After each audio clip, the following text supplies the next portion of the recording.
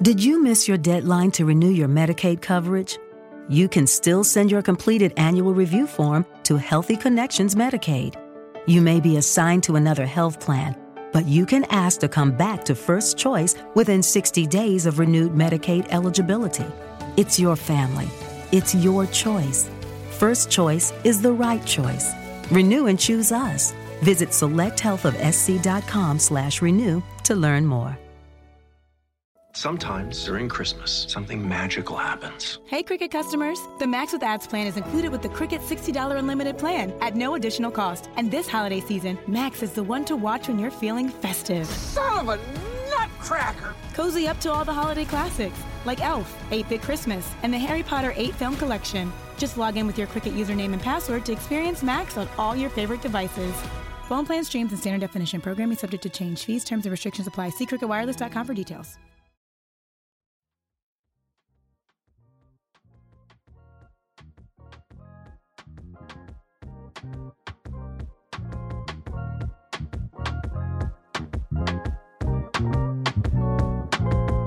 Welcome to High Stakes, episode 23. I'm your host, Neil Orfield. You can find me on Twitter at PlayerQDFS. High Stakes is produced by Mike Lawrence as usual. You can find him on Twitter at AwesomeYo. And our guest today is Kane Smith. You can find him on Twitter at NoKaneNoGame. That's K with a K. NoKaneNoGame on Twitter. Same username on both DraftKings and FanDuel. NoKaneNoGame. Kane has been a crusher at esports DFS for a couple of years now, since 2020. I think during the pandemic, Kane kind of took off in esports DFS. And then more recently this summer, Kane has been absolutely crushing MLB. Kane, how are you doing today? I'm doing great. Thanks for having me on, Neil. Let's talk about that name for a second, because I had to reread it a couple of times. I've always thought it was No Kane, No Pain. Because, why'd you go with no game there? Because I'm an idiot. No, honestly, like it rhymed. I should have been No Kane, No Pain, but I was a high school student trying to be cool. And I was like, okay, what's the coolest username I can come up with? And I put No Kane, No Game. I was like, oh, that sounds good, but that's not the saying. But it works. You can't play the game without Kane, I guess. Yeah, something like that. Yeah. All right. And people liked it, so. No, yeah, it's a good screen name. I always read it as No Kane, No Gain. And it's like, oh no, it's no Kane, no game. Okay, that's good to know. All right, no, good screen name. All right, let's start talking about your Twitter profile. At the top says Michael Vick once told me he didn't know Panera delivered. What's the context of that quote? Did that really happen? Michael Vick told you didn't know Panera delivered? Yes, it's a true story. In college, I worked at Panera Bread, and this is when I was attending Virginia Tech. We'll get into like the college stuff a little later, but I was attending Virginia Tech as a delivery, and I was working at Panera Bread as a delivery driver. And this is when they first started having delivery, So I was delivering to guys on campus at Virginia Tech, maybe sometimes go to Lane Stadium, go to the dorms. So there was a dorm that was near Lane, and I think there was a football game later that night. Okay, so I park over to wait for the student to come out to get their food out of my car. Next thing I know, I see a sedan pull up in front of me and just swoop in and just park right in front of me, like all of a sudden. I was like, okay, that's weird. And then next thing I know, I see like these big guys get out of the car and they go to the trunk. And I'm like, okay, they're doing something weird. You don't really see this at Virginia Tech. And then one of the guys, one of the shorter guys, had like a number 7 on his back and it looked like Michael Vick's brand. And I was like, hold on, that's Michael Vick right there. So I pull out, at the time it was an app called Snapchat. I think people still use Snapchat. And I pulled out my phone to Snapchat it just because people ain't gonna believe that Michael Vick's right here. I start to record. One of the guys catches me recording. I pull the phone down. I was like, oh, shoot, I'm in trouble now. So then one of his entourage comes over to the side of my, on the driver's side of the car. He was like, hey, were you recording us? I was like, I had to. That was Michael Vick right there. And he's like, oh, why didn't you just ask us, man? Just get a picture or something. I was like, yeah, I'm on the job. I don't want to bother him. He came up to the car. He was like, I didn't know Panera delivered. And that's the whole story. I mean. Did you get a picture with him? No, I didn't get a picture. I should have. I didn't want to bother him at the time, but I regret doing that. Like I said, I got the Snapchat video of him doing it. But I pulled the phone down. You can see me pull the phone once. They looked me directly in the eyes, and I was like, oh crap. Because they probably, I don't know. They probably thought I was just recording because they were doing something suspicious or something. But yeah, I don't know what they were doing that day. So I don't want to out myself as an old here, but you using Snapchat, did you lose the video right away? Like you take the video and then it goes away after like 20 seconds? Do you still have the video? I don't have the video because I don't have the Snapchat no more. And I'm pretty sure if I had my Snapchat account, that you would be able to pull it up. Maybe I deactivated the Snapchat account like a couple of years ago. All right. Well, it was. I did view it, showed that my friends, so it's not a complete lie. All right. So my friends some people vouch for me. Yeah. All right. Good enough. Yeah. While we're on the topic of you meeting famous people, you mentioned on Twitter that you played football against Greg Dortch in high school.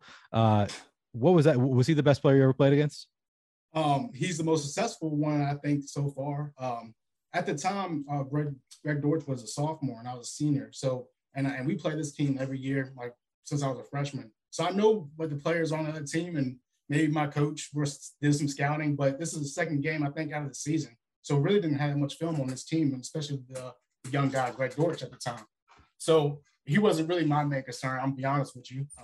And obviously he caught a 60-yard bomb on us. It's on his highlight tape if anybody wants to see it. So, but you played middle linebacker, right? Yeah, I played middle linebacker in high school. Yep. Yeah, so you weren't really on Greg Dortch, most likely. And where did you grow up? Were you in like, because you went to school in Virginia, do you say? So are you from kind of the southeast there? I'm from Richmond, Virginia, so Central Virginia. Okay. Yeah. What's the high school football culture like in Virginia?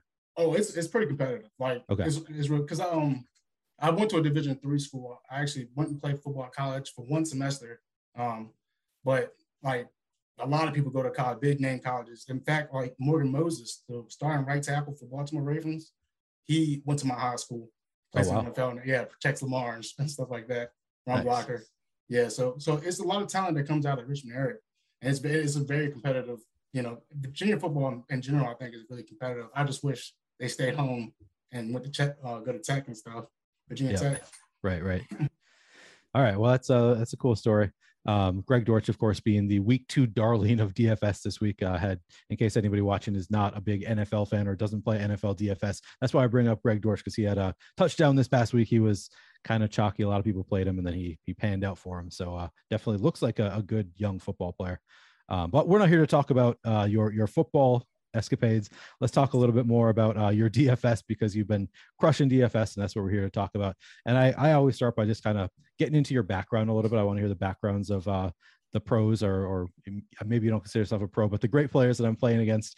So let's just talk some background. We'll start here. What kind of background do you have in statistics? Do you have formal or informal training? Yeah, so I graduated with a civil engineering degree from Tech. And one of the requirements is to take a statistic-like course. Now, I had also like prior statistics-like classes before I even went to Tech. Like, I think I dove into a little bit in high school here and there. And then I remember when I actually started playing DFS, I tried to take a summer course on statistics, but I dropped out of the first day. I was like, this is not what I like. They're talking about other stuff that I don't care about. I only care about the DFS part. But that was back when I was first starting, just to like get a little bit more information about statistics, but just the regular college curriculum that I went through.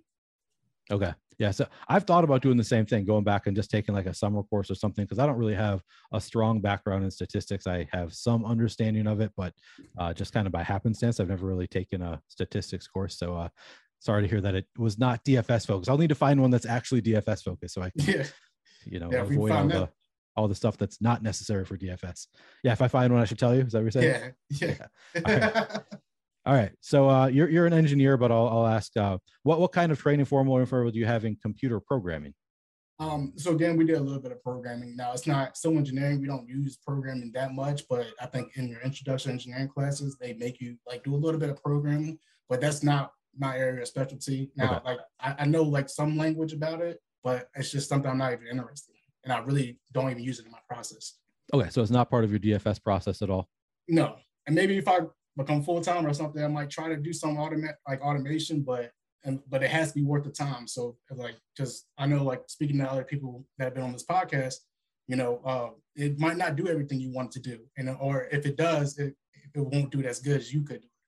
Yep. And that has always been kind of my mindset, is maybe I could learn how to do some of this stuff on my own, but then could I do it better than just using the stochastic tools that I'm using now? And the answer that I keep coming back to is probably not. So what's the point in spending my time there?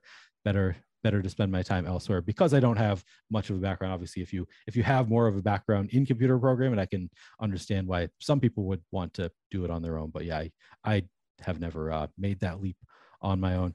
All right, let's talk about your professional background just a little bit, or any related hobbies related to DFS, to kind of get an idea of why you are suited for DFS, or why it appeals to you. So let's just start with tell me about your professional and or related hobbies.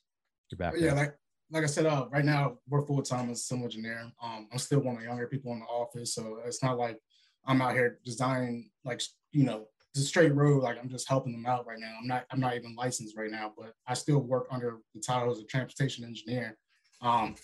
And for fun, I mean, I'm a sports bro, I feel like, at the same time. So I love the engineer. I'm an engineer, but I'm also a sports bro. Like, I like to play basketball. I like to play 2K, the video game 2K, basketball 2K. Yep. Yeah, so I mean, I'm just a regular guy in that aspect. Okay, but I mean, being a sports fan and an athlete yourself, I think it kind of, helps in terms of DFS a little bit. Obviously, it can be a deterrent for some people too. If you're, you just look at it from a fan's perspective and not from a like mathematical perspective, I think it can be a detriment to some people. But with your background, I think that it's probably helpful because you kind of understand the context of the sports fandom. All right. So when approximately did you start getting involved in DFS, and what drew you in? Was it just your sports fan, or was there more to it? Sports fan kind of thing. I think back in 2016. So I think around my sophomore, junior year of college, Golden State was playing Cleveland in the finals. And my friend was like, hey, I was doing pretty good. Klay Thompson hit some shots previous game. I was like top 7 on the leaderboard. So I was like, well, I know my sport, so let me do it. But I mean, I'm laughing because knowing the sport does not mean you're good at DFS. I mean, I figured that out pretty quickly. But So that's when my first taste of it was 2016 NBA finals.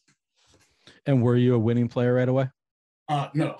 I mean, I played, and I also wasn't playing. Obviously, I wasn't playing a lot of volume. I just played here and there. I was in college, so I played when I could play out though, and like an entry into the big tournament just to try to like hopes to win a lot of money. But it wasn't nothing serious from the beginning, so I wasn't making any money. let's keep going around, from that path going forwards to today. So you started playing NBA, right? And at this point, just looking through your results, NBA doesn't look like it's a sport that you've had the most success with. So where did you start finding success? So fast forward like 3 more years later, like once I graduated college in 2019, I got my big boy job, my first big boy job. So I had some additional income to use. So this is when I started like you pulling out the Excel sheets and doing all that stuff for DFS. And I started off in the NFL season because, it's that fall, whatever, right after college, you graduate in the spring. So I started, I just did NFL. Don't think I did good. I don't remember how it was. I didn't look at Roto Tracker or anything like that. But shortly after, like I started getting decent at college football later on that fall. And then I think shortly COVID happened. So then I was like, okay, I have this additional income. I'm trying to learn this stuff and COVID happened. So what can I play next? It's the only thing you can play. You can play MMA, Fight Island, or you can try to learn something else. And I picked up esports. And did you have success in esports right away? I would say yes, because I had my first big win. Like I think in June of 2020, I believe. So like I had my first big win in general in DFS. It was in CS:GO, and I think I had 2 entries tied in first place with another guy, and I took home $32,000 in CS:GO. Ooh. Yeah, I'm seeing. So I'm looking at your Roto Grinders page right now. June 4th, 2020. This shows you having 3, but these are not always accurate. So it has you in first place 3 times in CS:GO on June 4th, 2020. A contest of nearly 8,000 people, splitting first with yourself 3 ways, and then maybe just one other guy. But also it could be just 2, and they got it wrong here. No, it's 3. One I think had the same 2. One was the same lineup, and another one was a different lineup with same score. So it just happened. So funny. Yeah. Is that a common thing in CS:GO? You can tie in CS:GO, but it depends really on how large the slate is. If it's a 2-gamer, you can see some ties. It's not that like crazy like it is in League of Legends, where you get a lot of time in League of Legends, but you do get some time occasionally. Okay. And now, so I sort of lump all esports together because I've never played them. Is League of Legends or CS:GO your best? What I'll just leave it, I guess, more open ended. Is there a particular esport that you think you're best at, or how would you rank your favorite esports? Favorite to actually watch is probably CS:GO. I played a lot of Call of Duty growing up, so it's very similar to Search and Destroy. So like watching those teams play is kind of like something I'm familiar with. Okay. But I have made more of a return on League of Legends over time. But in all honesty, I kind of like playing CS:GO more than League of Legends. I still make some money in CS:GO, so it works out. All right. So you've had some success at both of those two. Any other esports that you play? I played Valorant. And actually the first contest of Valorant, I think they had like a $10,000 first. And I didn't have really knowledge of the players in Valorant at the time, but I could have shipped it. I remember I left salary on the table, and we can talk about this later. Yeah. I left salary on the table, and I could have picked like the best player. Like I didn't know he was the best player in Valorant, and I could have shipped it, but I tried to be cute. Left salary on the table, came in like third or fourth. I could have shipped the first Valorant contest, and now they barely have Valorant, so I wish they had it more. I'm looking at your page. I see things like LCKLPL. Do you know what that is off top? What does that mean? So LCK is the Korean league. So LCK and LPL are like the top leagues for League of Legends. Like they're like the number one. Oh, it's League of Legends. Okay. They're the free League of Legends. LCK is the Korean top league, and LPL is the Chinese top league. Okay. Well, it looks, based on your page, it looks like you've been crushing a lot of different esports for a long time, since 2020. What I'm not seeing is any FanDuel entries here. So you have your name listed on your RotoGrinders profile, but I don't see a single fan. Did you just give up on FanDuel at some point? So yes. So I tell the story. 2019, when I came out of college, I was playing college football, like I was telling you, and I was actually shipped the contest. I tied in first with Fear My Turtle, but I had like the same lineup 6 times. And I don't know if this was a thing back in the day. Like you can't have like in FanDuel, that's part of the rules. I'm not sure. That's what my friends say. Like I don't know if you can, but I guess you can have the same lineup with FanDuel. But essentially, they end up flagging my account and saying like I can't, like I got to show proof of identity, which companies do that. And I'm like, I'll send you that. Like, I just want my money from this contest, and I'm going to go to DraftKings. Like, because I was already thinking about going to DraftKings anyway, and I haven't went back to FanDuel. I tried to get my account back, but it's like a long process. Like, they don't get back to me. I don't know, something weird. They asked me, why do I want the account back? And I said, to make money in DFS. Right. I'm not saying they're in FanDuel. It's probably a good, like, I'm trying to get back on it, and I will. Like, especially if I decide to go fully professional one day, I need to get back on FanDuel. Yeah, I guess my question would be, why is FanDuel trying to stop you from playing on FanDuel? It seems bad for their business model. Sorry, I don't think I fully understand. What was the reasoning they gave you for banning your account? Well, okay, the real reason, so my friend said initially I thought it was because I played the same lineup like 6 times, and I went tied with Fear My Turtle and all this stuff. It was probably weird. But really what actually happened was I was in Virginia, and I signed up for the contest in Virginia, but I went on vacation into North Carolina, and then I won the tournament in North Carolina. So then they wanted proof of identity to make sure my location was right. Because I don't know if North Carolina could do it then, like do sports fantasy. I'm not sure. Okay. But I know they can't do sports betting right now, like still. Oh, okay. So it was they were seeing that you were in a location that is banned at the time you. That's weird though. Usually it's my understanding has always been it's about you can enter the contest basically from a place that you're allowed to play, and then typically you can edit your lineups in places where you're not allowed to play. So that surprises me. And no, I'm fairly certain there's no rule against duping yourself. So yeah. I think your friends got that wrong. Well, yeah, I mean we just talk about anything, and they those guys, my friends, I love them to death, but they don't play it at the same level as we do per se. Yeah. Not as serious of GFS, but yeah, I just played a 150 train by accident last week in the FanDuel single game slate just because I missed lock. So I had 150 of the same lineup and didn't cash, but I would have been pissed if they had banned me after that. So I don't think that's in the rules. Yeah. All right. So at this point in time, in which sport or sports do you think you have the biggest DFS edge?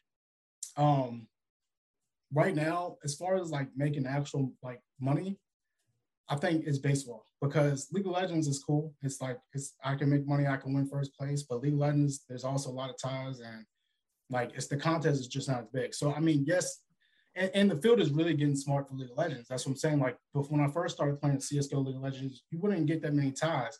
But now the field is getting really, it's just getting smarter in general in League of Legends. And I think, honestly, I think DraftKings needs to do something to try to change the scoring format for that.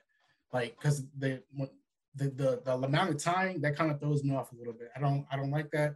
And then like you can have, let's say you can predict like the right teams to win, and you will still lose money in League of Legends because if there's a lot of ties in first. It's just the way the structure is. So, I mean, if there was a higher prize structure and like better prize structure and they changed the scoring format, I would say League of Legends will be like my favorite contest to play. But baseball is where it's at. There's more money in baseball. Yeah, there's a lot less duping in baseball. So when you win, you typically win the full prize. Obviously, there are some smaller slates where that can be a concern, but typically not as big of a concern. So yeah, I probably wouldn't enjoy a dupe heavy sport where there is, smaller prize pools. I'm fine with it in like MMA where it's like 100,000, 200,000 the first, right. And even when you dupe, you can make more money. But yeah, probably wouldn't bother as much if there is a smaller prize pool. Hey guys, let me take a minute away from this conversation with Kane Smith to tell you about our sponsor, OddsShopper. Make your best bet in 30 seconds or less with OddsShopper. With hundreds of bets featured daily, OddsShopper gives you the edge you need betting player props and game lines across all sports. Sign up for free now via the link in the video description below to gain access to our proprietary data, which will help you make your best bets. With expected win percentages and ROIs included, OddsShopper uses the same DFS projections we use here at Stochastic to filter out the best bets available. OddsShopper also features a parlay builder with optimized parlays and an arbitrage tool that identifies risk-free, guaranteed profit bets that you can make across all sports books. All right, so we got a listener question about esports that I wanted to ask you. So he says, Stephen Purdue says, using stochastic tools, I can cash out most lineups, but I'm definitely leaving a lot on the table due to a lack of esports knowledge. What are the key metrics to look for when setting lineups? Who are the best follows to keep up with news? Thank you for the great tools. Okay, so let's start with what are key metrics that you look at when setting lineups for esports? And you can choose whatever esport you want to talk about here, I guess. All right, for League of Legends, it's a little bit different. My process for League of Legends is really a lot different than my process for CS:GO. Okay. But if you're looking for good information, because League of Legends has like a lot of people, like they don't always release the starters in time and stuff like that. They release the starter 15, 20 minutes before the game. I mean, the best person on Twitter that I follow that you can like try to get that information, but you got to stay up at 3 a.m. or something to even have that edge. Is Horizon Esports. I don't know who runs the account or anything, so if it's somebody bad, don't quote me on there. But it seems pretty official. What's the spelling of that? Or I think it's approximate. KORIZON Esports. Okay. And that's that's Twitter handle. Yep. All right. So like Horizon, but with a K. Okay.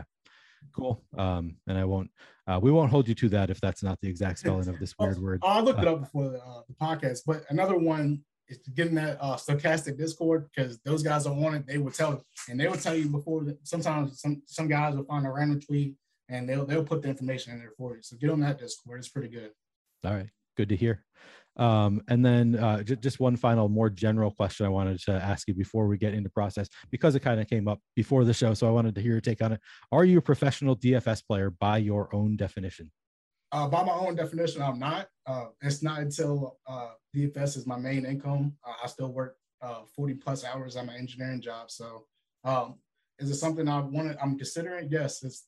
If I can support myself, it's something that I'm really considering. I already talked about with my girl already, and she said she's willing to take that risk. So okay, so it is something. It could happen. Yeah, if the money's right. If the money is right, if you keep winning like you have been, maybe you switch over to DFS full time. And yeah, I mean, might be the time now to strike while the iron's hot before the competition gets so good that it's hard to beat the rake. That might be something that we have to worry about going forward. So, sure. But yeah, makes sense. So not yet, because you have the same definition that I do, that it's not for me, it's just if I have a full-time job in general, I don't consider DFS to be my main profession. Even if it is, technically my main source of income, it's still not like I'm not counting on it because I have a full-time job. So I think we have kind of the same definition there. All right, let's jump into process a little bit. I'll start here. Do you do any simulations or use simulations from outside sources in your process? So I guess I don't know what the term simulation is. Is that like, so you're running different lineups and you're seeing like the range of outcomes? If that's what you're talking about, simulations, I do that sort of. And Okay, but yep. like I run, but I don't have my own little Excel program that's running like simulation, like Nerdy Tenor or something like that. I don't have something like that. Now I do crunch lineups and I look like, hey, maybe there's some correlation here, like where this player does good in this situation, their fantasy points go up. Yeah, I'll try to run lineups, but that involves altering my projections just a little bit. So really, like, I think if I'm correct, if you put like some randomness on your some parts of your projections, that's sort of like running simulations against each other. From that conversation that you had with Nerdy Tenor, and I think that's what I do that. So okay.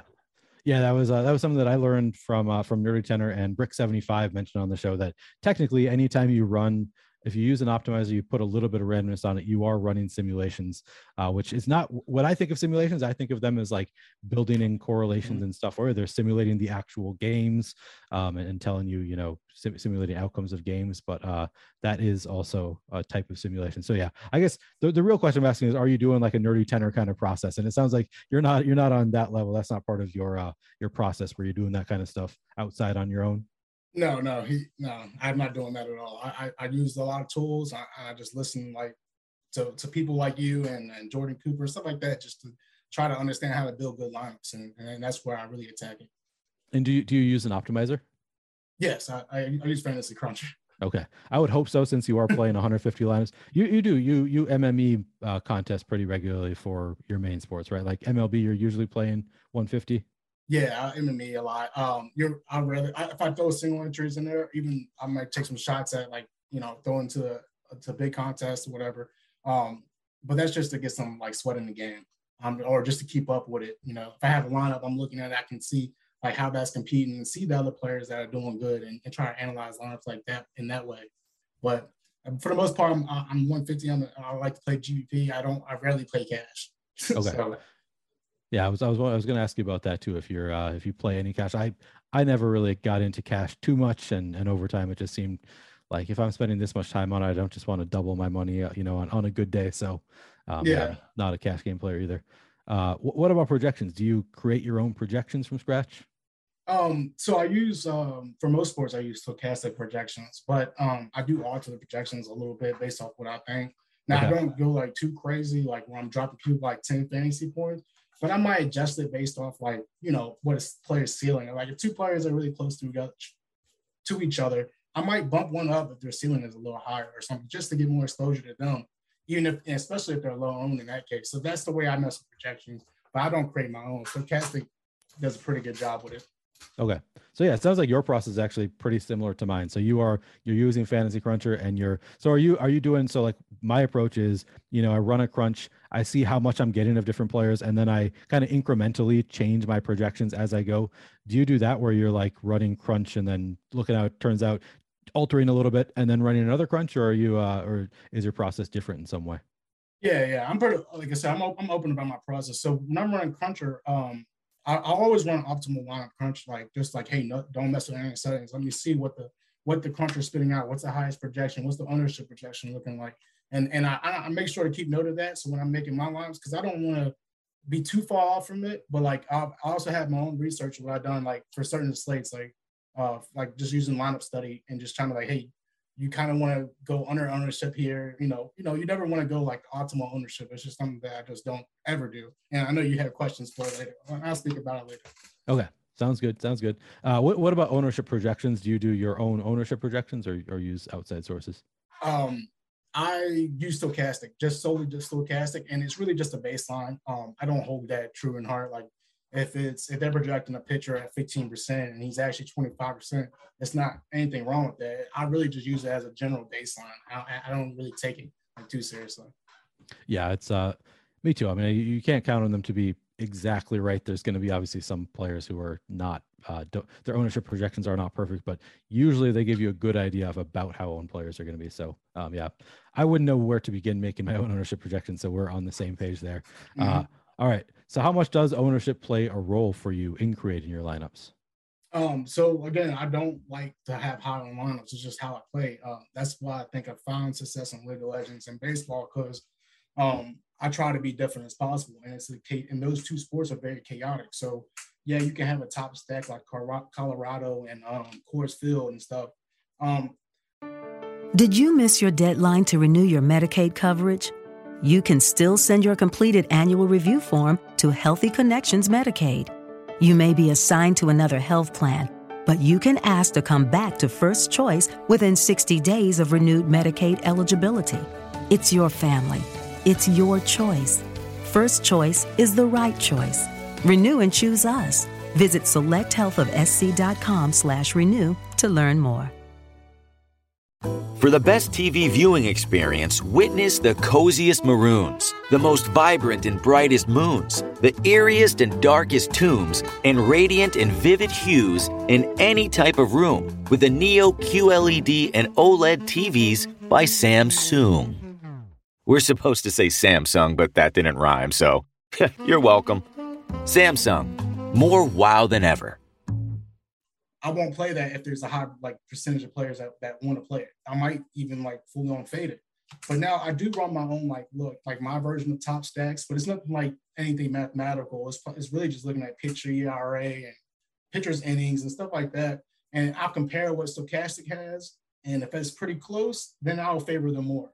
But if it's way off, or Stochastic has this it has a top stack that doesn't necessarily line up mine and the ownership is very high, then I might full on fade the top stack because I know it's going to be high owned. So okay, so you do look at the top stacks tool, but it's not but you also create your own top stacks tool to and you compare them against each other and kind of figure out your lineups from that standpoint. Yeah, because sometimes I have a mid tier, like I said, I have Atlanta Braves and they're ranked in the middle, but Stochastic might have them at the top. Then I bump, I would say I'll bump them up type of deal. But there's sometimes where I have players on the bottom on my what I do, my metrics, and Stochastic will have something different. And that's when I try to go different, because then there's a little bit of uncertainty about a certain team. Okay. So just using Coors as an example, though, I'm just curious. So say you have the Braves at Coors, and Stochastic says that they have they're projected to get 20% ownership, but they have a 25% chance of being the top stack on the day. Would you still fade them even though they have positive leverage in the Stochastic top stacks tool, or would it kind of come down to what your top stacks tool is telling you as well? So if I'm looking at mine, they're ranked number 2 or 3, and they're saying Stochastic is number 1, and they're getting 25% ownership. Well, that's positive leverage. Then at that point, as you probably know, I'm going 60%, 70% on them. Yeah, so it's a different way to leverage it. I might go heavier, or I might full on fade. It's just the way it lines up. Okay. I just want to ask, because you said I like to play low owned teams, so I'm not going to be playing high owned teams. I just want to make sure if that changes. I just want to double check if that changes based on leverage scores and stuff. So it's not an always thing. You never play the high owned stuff. It's sometimes if it looks like good chalk, you are willing to play high owned teams or players. Yeah, and yes, I mean, if you're playing those high owned stacks, don't expect me, and this is just me personally, this is not advice. If I'm playing those high owned teams and I'm doing that 60% stack, and the top stack is Atlanta Braves, but for this example, I'm not going to top pitcher most likely. As you know, I will full on fade the top pitcher just to get different. So I want to go over own on the high stack and then go really low own on somewhere else just to try to balance the lineup out. All right. So you mentioned Jordan Cooper, and that's what he would say, lineups, not players. That's an example of, sometimes even if the stack is high owned, you can still make a good lineup around that high owned stack. I think that's generally a good approach. All right. And what about being duplicated? Is avoiding being duplicated by other players a big part of your strategy in any contest? Yeah, I just hate being duplicated because I really play the game just as a not even. For the money is good, right? The money is good. Everybody plays for the money, but I really play for the competition. And I hate tying with people because I hate that, this guy thought the same thing I did. And then I don't really like that feeling. So I try to be as different as possible. And obviously being different really in some sports will get you some type prizes. Okay. So what are there any sports in particular where, because I get it, you don't want to be duped, but in MLB on a large slate, I'm guessing that's not a huge concern of yours. You're not going to be fully duped too often on a big slate. Are any of the sports you play, in particular, sports that you think that is a big part of your process, to avoid being duped? Yes, I try to avoid being duped. I mean, especially with these little legend contests, because even if you let's say you do it right and the chalk hits for, like, let's say you're in a League of Legends tournament and it's a 2-game slate and the chalk teams hit. Well, you're going to be heavily duped. I mean, those are going to be the days I'll accept the losses. That's fine. But there's going to be days where I go to, like, it's very chaotic in League of Legends. You can get upsets all the time. And I honestly think that's where the edge in League of Legends comes from, because people don't take in consideration of the upsets. And they do happen at a substantial rate compared to other sports. So it's something like, you know, you like the days that I do win, I'm going to win big. And the days that in League of Legends where there's a lot of dupes, I'm probably not doing well, because that's not the way I make, unless I have a random lineup that happen to be duped and it goes to the top. Like, that's not, it's just, when you see dupe lineups, it's not a contest I like. All right. Yeah. I'm the same way with like NFL Showdown, MMA are sports that, to me, the sports that I play that are, you know, big dupe concern kind of sports where I kind of try to avoid those.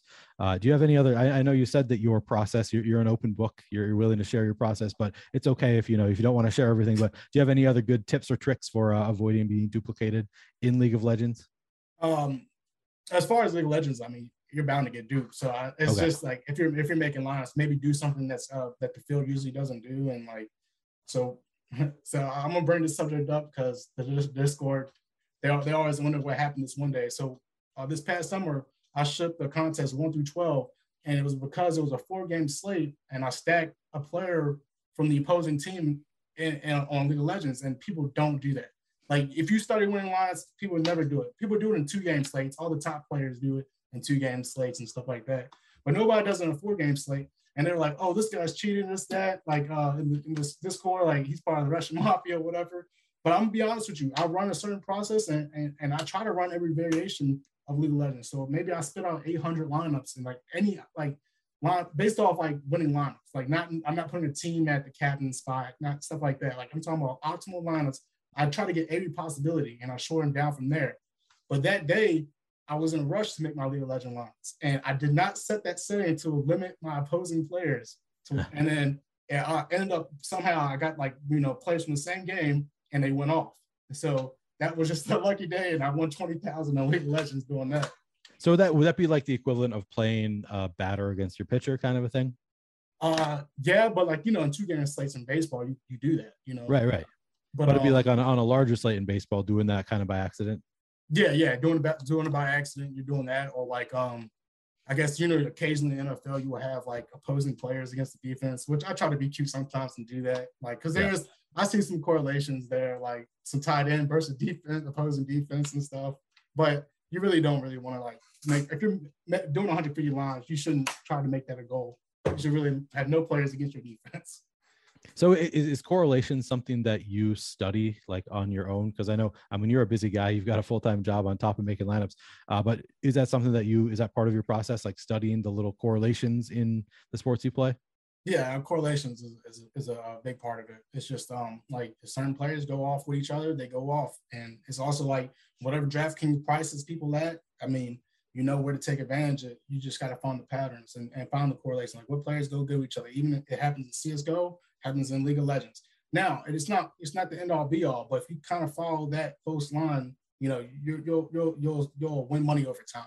So okay, all right, sounds good. Let's talk a little bit about just specific process for MLB. I'm just curious a little bit about your process. So, how long before the first game's locked do you typically get started working on a given slate?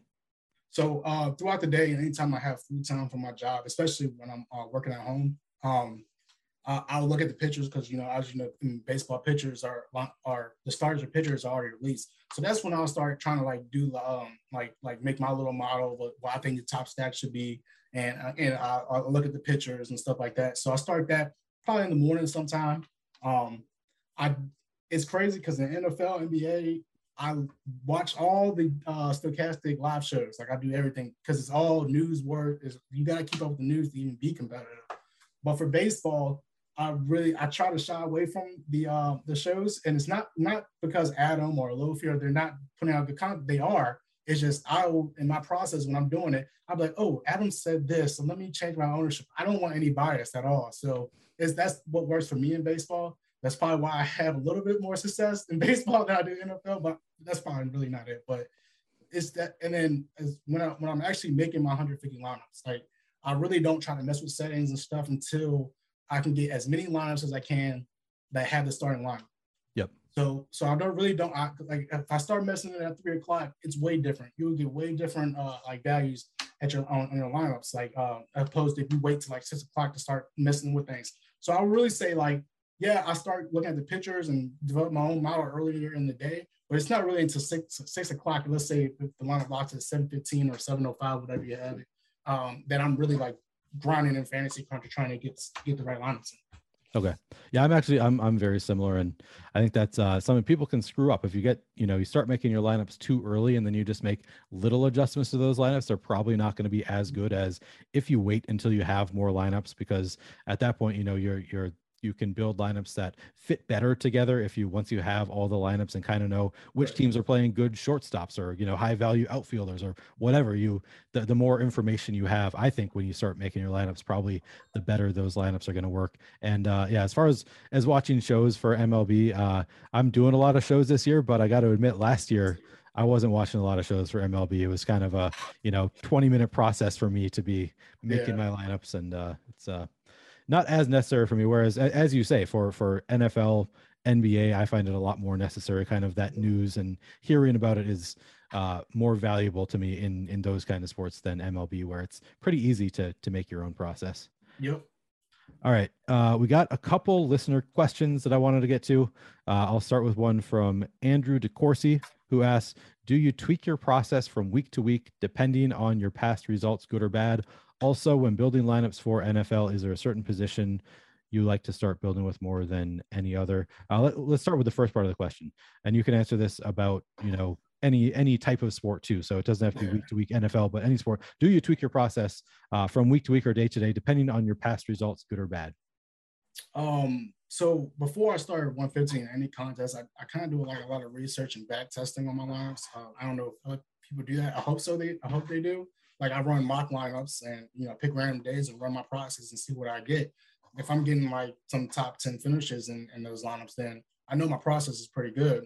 Even if I didn't play that slate at all, I have no prior knowledge of the slate, and that's what I try to do.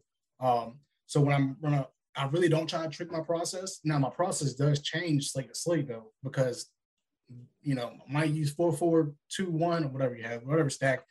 In baseball, in a larger slate and in a bigger slate, I might go a little bit more aggressive and do 5 stacks. It just depends on what the data tells me to do.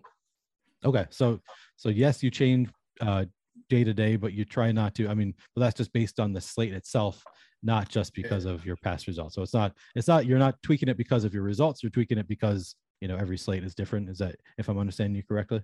Yeah. I mean, if my processes are like I'm not making money, then I know something needs to change. But I try not to change slate to slate. And like NFL is a hard example because you just don't know. You just don't have the data on it. Like I can look at I have looked at it myself. I looked at the winners for 2020 and 2019 NFL, but it really doesn't help you that much. Obviously, you can see stacks and how often certain stacks win and stuff. But like developing like in baseball is every day. Like you can change your process, but once you find the process, you should try to stick to it because you don't need to win every day. That's not the key. Like I know there's going to be days where if there's a chalk pitcher and a chalk stack that hits, I'm not going to win that day, and I just know that. But how often does that happen? It doesn't happen like where the highest on pitcher and the highest on stack go off together. It just doesn't happen that often to me. Well, at least I haven't seen it. All right. So we just kind of on that same train of thought, you mentioned Roto Tracker earlier. It sounds like, do you use Roto Tracker to kind of track your results? Yeah, when I started making mine, it's just like when I'm losing, I don't want to see what I'm losing. That's not me. But so so I tracked it recently, and I'm plus I've been positive in baseball, obviously esports. I had my first positive season last year in NFL. NBA is one of my most volume sports. I love playing NBA, but I am not good at NBA yet. Don't trust me on anything I say about NBA. I'm really just a fan of NBA. And I've developed, I'm studying the processes and trying to refine my own process. And I've been doing a little bit of MMA and NBA at the smaller levels, and I've seen a little bit of success there. But I think I got a good process going into this season based off like listening to people on this podcast and stuff like that. Like, because like as you know, like I play very chaotic. I can win on chaotic sports like esports and baseball where you can be different, but I need to not be as chaotic on those sports and like play the ownership. And so you typically try to play the largest field GPPs, is that correct? Or do you play smaller field stuff as well? I play smaller fields when I want to test stuff out, Okay. just test my process. And then I play large field once I start getting processes down. That's what I like to target. Okay. And large field is obviously, there's a range of what can be considered large field. And if you're playing esports, it might be, smaller field than MLB, but the largest field you can find for esports. But what I was going to ask about RotoTracker is, so on top of just tracking your money, are you also looking at like those other underlying metrics, like your 1% buckets, like how many lineups you're putting in the top 1%, or are you mostly just looking at the money involved? Yeah, I mean, I didn't start looking at that until y'all mentioned it on the show. So I was like, oh, let me see how many lineups I'm actually getting, and that's the metric I use, honestly. So okay, I know my process is good if I'm getting a lot of lineups, and I have been, especially in baseball. So like, I know the process works. I just got to keep using the process. Did you miss your deadline to renew your Medicaid coverage? You can still send your completed annual review form to Healthy Connections Medicaid. You may be assigned to another health plan, but you can ask to come back to First Choice within 60 days of renewed Medicaid eligibility. It's your family. It's your choice. First Choice is the right choice. Renew and choose us. Visit selecthealthofsc.com/renew to learn more. Okay. So that's a big part of my process as well. Checking my 1% buckets, making sure I'm staying on the right track, getting enough lineups into that top 1% or top 0.1%, whatever metric you want to look at. I think those are good indicators of how well you're doing. Mm-hmm. All right, then let's get to the second part of Andrew's question, which is, when building lineups for NFL, is there a certain position you like to start building with more than another? All right, in NFL, and this applies to baseball, I like to look at the key positions. Like for NFL, I look at, obviously I start with the quarterback. That's where I like to look, especially if there's like a low-own quarterback that has a high ceiling or something. That's something those are what I start to hone in on. But in NFL, when I make my lineups, I think a lot of guys do this. They'll select a couple quarterbacks, like a handful of quarterbacks that they like, and then run lineups based off of that. And the reason why I feel like people do that, they start with the quarterback and get a handful, is because when you're putting lineups into the $1 million lineup, you gotta hone in on a certain part of the field. And if you can hone in that part of the field, that's how you can take down a big target. That's just from what I'm looking at. I haven't took down a big NFL contest, but I feel like a lot of the good players, this is what they do. Because if you just run, okay, let's say you go out there with 150 lines with 10% of quarterbacks, like I don't think you wouldn't have a high success rate because you're not honing in. Like you can't get every possible lineup for a certain quarterback. Right. You know what I'm saying? Yep. Yes. I mean, I wouldn't read too much into the fact that you don't have a big win yet for NFL, because generally the contests are enormous. So it can take a long time to, even if you're a great player, it can take a long time to realize your edge for NFL. You still got to get super lucky to win at NFL. So I wouldn't worry too much about that. And you said, are you playing a lot of NBA? I know you said that you started by playing NBA DFS. Is that still something you're playing pretty regularly? I guess you said it's your favorite sport to play. Yeah, favorite sport to play, not my most profitable, but like NBA, I play that daily. So like I'll try to 150, whatever. I'll play NBA. I'm not I haven't attacked the 150 top future tournament NBA like I had the baseball. But once I get my process down, like if I get a process that's down, then I definitely will. But especially, like I said, it's my favorite sport to watch, favorite sport to play. Okay. And is late swap a big part of your process for NBA?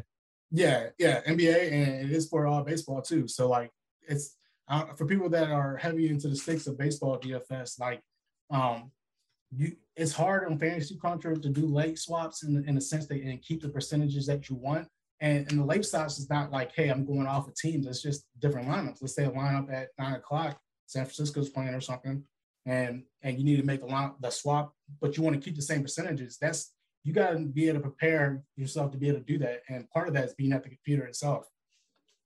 Okay. So that's interesting that baseball is a big part that late swap is a big part of your baseball process. Is that only like if the lineups come out different than you expected, or do you late swap, for example, if your early players are doing really well? So if you have a primary stack and a secondary stack, and your primary stack is doing great, then do you sometimes pivot to like a secondary stack that's more chalky than you were anticipating if your primary stack is doing well, or that kind of thing, or do you only make late swaps like if it's necessary based on the lineup being different than expected? Honestly, it's based off lineups. I rarely like, hey, I'm doing good or I'm behind everybody, I'm gonna switch off, because like I said, I trust my process, and I throw randomness in there, and I trust that randomness. Well, you can't, it's random, so you can't trust it so much. But it's like, hey, if I change this and I like, I'm putting a little bit of bias in it. So if I like, hey, I want more of this guy, it's just well, more of this team. It's just not something I do. Yeah, I don't really do that for baseball either. I was just curious because you said it as part of your process. But yeah, I typically only use late swap for MLB if the lineups come out different than I was expecting as well. You could, I mean, I'm sure we could both gain a little bit of edge by like going in and tweaking things, you know, to make them to better suit the lineup based on what has already happened. But it's just not worth it. I'm not going to try and chase the min caches, you know, if my lineup is failing, or, you know, as you say, you got to kind of trust your process sometimes in baseball. So not a big part of my process. What about NFL? Are you a late swap guy for NFL? Yeah. So NFL and NBA is a little different. Like if I'm tied with a couple guys and I got a high owned quarterback that's left and I'm looking at his salary, then yeah, I'm going to go to the low owned quarterback at that similar price or something, just to get different. If I'm doing really or if I need to catch somebody or something, and I know they have Jalen Hurts and I have Jalen Hurts. I mean, obviously it's Jalen Hurts, he's going to perform really well, but that's what you got to do to try to catch somebody, especially like, you know, they're above you by 10 fantasy points or something. Okay. Let's say Kirk Cousins went off on Monday. Right. I wish Kirk Cousins went off on Monday. Are you a fan of any team? Yeah, I'm a fan of Washington, so I have my experiences with Kirk. Oh, okay. All right. Yeah. You like that? All right. We got a listener question from Rob, who I'll read you the question. Do you remember? I'll read the question first and then ask you if you remember. Okay. If you could ask this question, hey, it's your roommate Robert from college in Green Hill. Ask him why, when I was playing DFS in college, he didn't tell me he had DFS figured out. Do you know who Rob is? Yes, Rob was. So when I transferred out of playing Division III, I went to Radford University, and this is before I went to Virginia Tech. And I was a freshman at the time, and I got put into these off-campus apartments, and these guys were seniors. Like, and I thought I was doing something, but these guys, like, you know, they're ready to graduate. They had their goals. You know, they had goals and stuff. At my time, I'm still trying to drink and party and go to school. Like, that's not. I wasn't even thinking about like sports betting in general, so it wasn't something that was on my radar. And I knew he liked sports, but I didn't know what he was doing. I didn't know he was doing DFS, and it wasn't until the next year, like, I was like, oh, I figured out what DFS even was. That's really funny. So for context, Rob and I had been DMing the day before I posted on Twitter that you were coming on this show. So it was just happenstance. Rob and I were already talking, and then I posted like, hey, NoKaneNoGame is coming on. And then he DM'd me. He was like, holy shit, I looked this guy up. This was my roommate in college. Yeah, that's crazy. That is insane. That's a really funny story. Yeah. Cool that you're both that you're both really into DFS now. Unfortunate that you didn't know that about each other at the time, or that I guess you weren't into DFS yet at the time when you lived together, but that's pretty fun. I'm guessing some people who are going to watch this will want to know, so, you know, you've talked about right now you've got a full-time job as an engineer, but you might go full-time at DFS at some point. Would you ever consider getting into like DFS content or coaching or anything along those lines? Yeah, that's something because I'm pretty open about my process. I kind of like to teach people about it. It's something that I'm definitely considering. Like, it's just, the money has to be right and lined up as far as like how much I'm making in DFS for me to make that jump. Because like I said, I'm a civil engineer and the money is pretty consistent and it's good money for my age and stuff. So it's definitely like it tears me apart because I still do love engineering. That's like something I grew up loving to do. But at the same time, I'm not gonna lie, doing DFS is 100% funner. So it's definitely something I want to consider. Like, I can see, like, even now, like, I talk about DFS all the time in my free time. So DFS is something if I could do it my whole life and do it full time, I would definitely take that risk. Okay, and not just playing, but like coaching or doing content. Yeah. For me, that was like a big part of the reason I was comfortable quitting my last job was, well, I'll start doing a little bit of DFS content, and that's a little bit of extra income on the side, so that I can kind of go through those peaks and valleys of the actual playing a little bit. So yeah, I've enjoyed doing the content side, and I'm sure you would be great at it as you are at playing DFS. So figured that was worth talking about. Yeah. All right, let's close it out by I usually ask this question at the end of every show. Can you tell me about your favorite DFS win or win celebration? So my favorite DFS win to this date is still my first CS:GO one. So when I won that CS:GO one, it was like, okay, well, I actually can do this. And the story behind that was like, you know, I was grinding out the CS:GO, trying to study the winning lineups. So that's what I want to stress to everybody that's watching the show. If you take one thing, please just study winning lineups, because that's the way that's the only way I'll ever win, is based off research that I've done. And I copycat. It's just a copycat approach. Okay, so I'm going a little bit off topic. Also, so Alex and you and Tom followed me all at the same time. And I was like, okay, they're researching, they're doing research. It's no brainer. They're studying lineup. They see what's working. Okay, that day, and then once y'all followed me that day, Alex hit me up on Twitter and said, hey, you've been killing it in MLB DFS. Next thing I know, that night he dinks the MLB for $50,000. So I'm like, okay, well, it has to be copy. I didn't look at his process that day. In my head, I'm like, oh, it's a copycat game. It's just how it is. It is. Yeah, that's really funny. I didn't realize that Alex had just started following you. So Alex actually pointed you out to me, because he asked me, hey, do you know NoKaneNoGame? And I was like, I know the username. I don't know him. Like I recognize the username from playing the games. And I was like, yeah, he looks like he's a great, like, up and coming player. Like, just based on my metrics, he looks like he really knows what he's doing. You should talk to him. And I was like, well, do you know how I could get in touch with him? And he sent me your Twitter profile. So he must have just found you that day, and he was excited to find you. And he sent me your information. And then of course I reached out to you about joining. I think that's what happened. I reached out to you about joining, coming on High Stakes at that point, because if you get the Alex Baker recommendation seal of approval, I was like, all right, this guy's got to be a pretty great player. That's funny that I didn't realize that we all started following you at the same time on Twitter. Yeah, it was definitely weird. I only have like 30 followers at the time on Twitter, so it's just like, okay, the top guys follow one of the top guys in the industry, and the Neil's follow me. So it's like, yeah, there's something up here. Like, something's going on. And then, like I say, like, as soon as he followed me, he messaged me, and then he won that 50,000. I remember congratulating him, but I don't know, 50,000 to him might be different than what it means to me. So yeah. Alex has a lot of those under his belt, so not as exciting for him as it is for most of us. But 50,000 is 50,000. It's still always fun to win. And yeah, I would echo what you're saying. That the copycat nature of DFS in general, I think most of us have learned to become better players just from studying other players, and even things that seem very intuitive now, like stacking. I don't think I was like in baseball. I don't think I was stacking when I started playing. Yeah. And eventually I'm like seeing all the pros doing it. I was like, oh yeah, that makes a lot of sense. Like, why would you not be stacking your players, correlating your lineups in baseball? And over time, we all learn a lot from each other.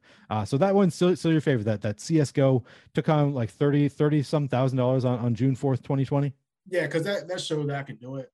But my bankroll management, that when I won that 32,000, it was quick to go too. Like, so like as I'm getting older and becoming a more like serious DFSer, the bankroll has become so important. So I get a little bit more wiser.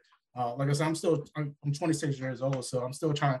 And I wasn't a poker guy or nothing, so I didn't know how to manage bankroll. So when I won a 32,000, yeah, I was going next contest, go to high stakes and stuff. So, but I flirted around. I still made some good money after that too, but it wasn't till recently where okay, if you want to take this serious, you got to spend 1%, 2% of your bankroll every time, and then just play. That's awesome. That's my process now. You've got more money than I had at 26, so kudos to you. And I was wondering, after you told me that you played against Greg Dortch in high school, I was like, how young is this guy? Like, man, is this guy like 21 years old? Like I looked at, Greg Dortch is 24. Okay, he's older than I expected, and I guess he was younger than you as well. So not quite as young as I was. Like, man, this going to be a 22-year-old kid? But 26, so pretty young. It's pretty fun to have the amount of success that you've had already at 26 years old. Very impressive. All right, Kane, where can people find you? They can find me at NoKaneNoGame, my Twitter handle, and that's why I really want to keep everything DFS related. So that's where you can find me. All right, just find him on Twitter. NoKaneNoGame. No immediate plans to go into coaching, but maybe you can try DMing him and see if Kane will respond to you. All right. I will. If you DM me, I don't have any followers, so I'll respond to you. Right. Yeah, as long as you have no followers, easy enough to respond to those who come in. All right. Well, thanks a lot, Kane. This is a really fun interview. Thanks for coming on the show. Appreciate having you. Episode 23. Thanks to Mike Lawrence for producing. As always, you can find Mike on Twitter at AwesomeYo. And thank you for watching. This has been episode 23. You'll be able to find episode 24 of High Stakes Friday, 2 weeks from now at sometime mid-afternoon. I guess I don't know the exact time yet, but look for it on the Stochastic YouTube channel. Thanks for watching. Enjoy your weekend.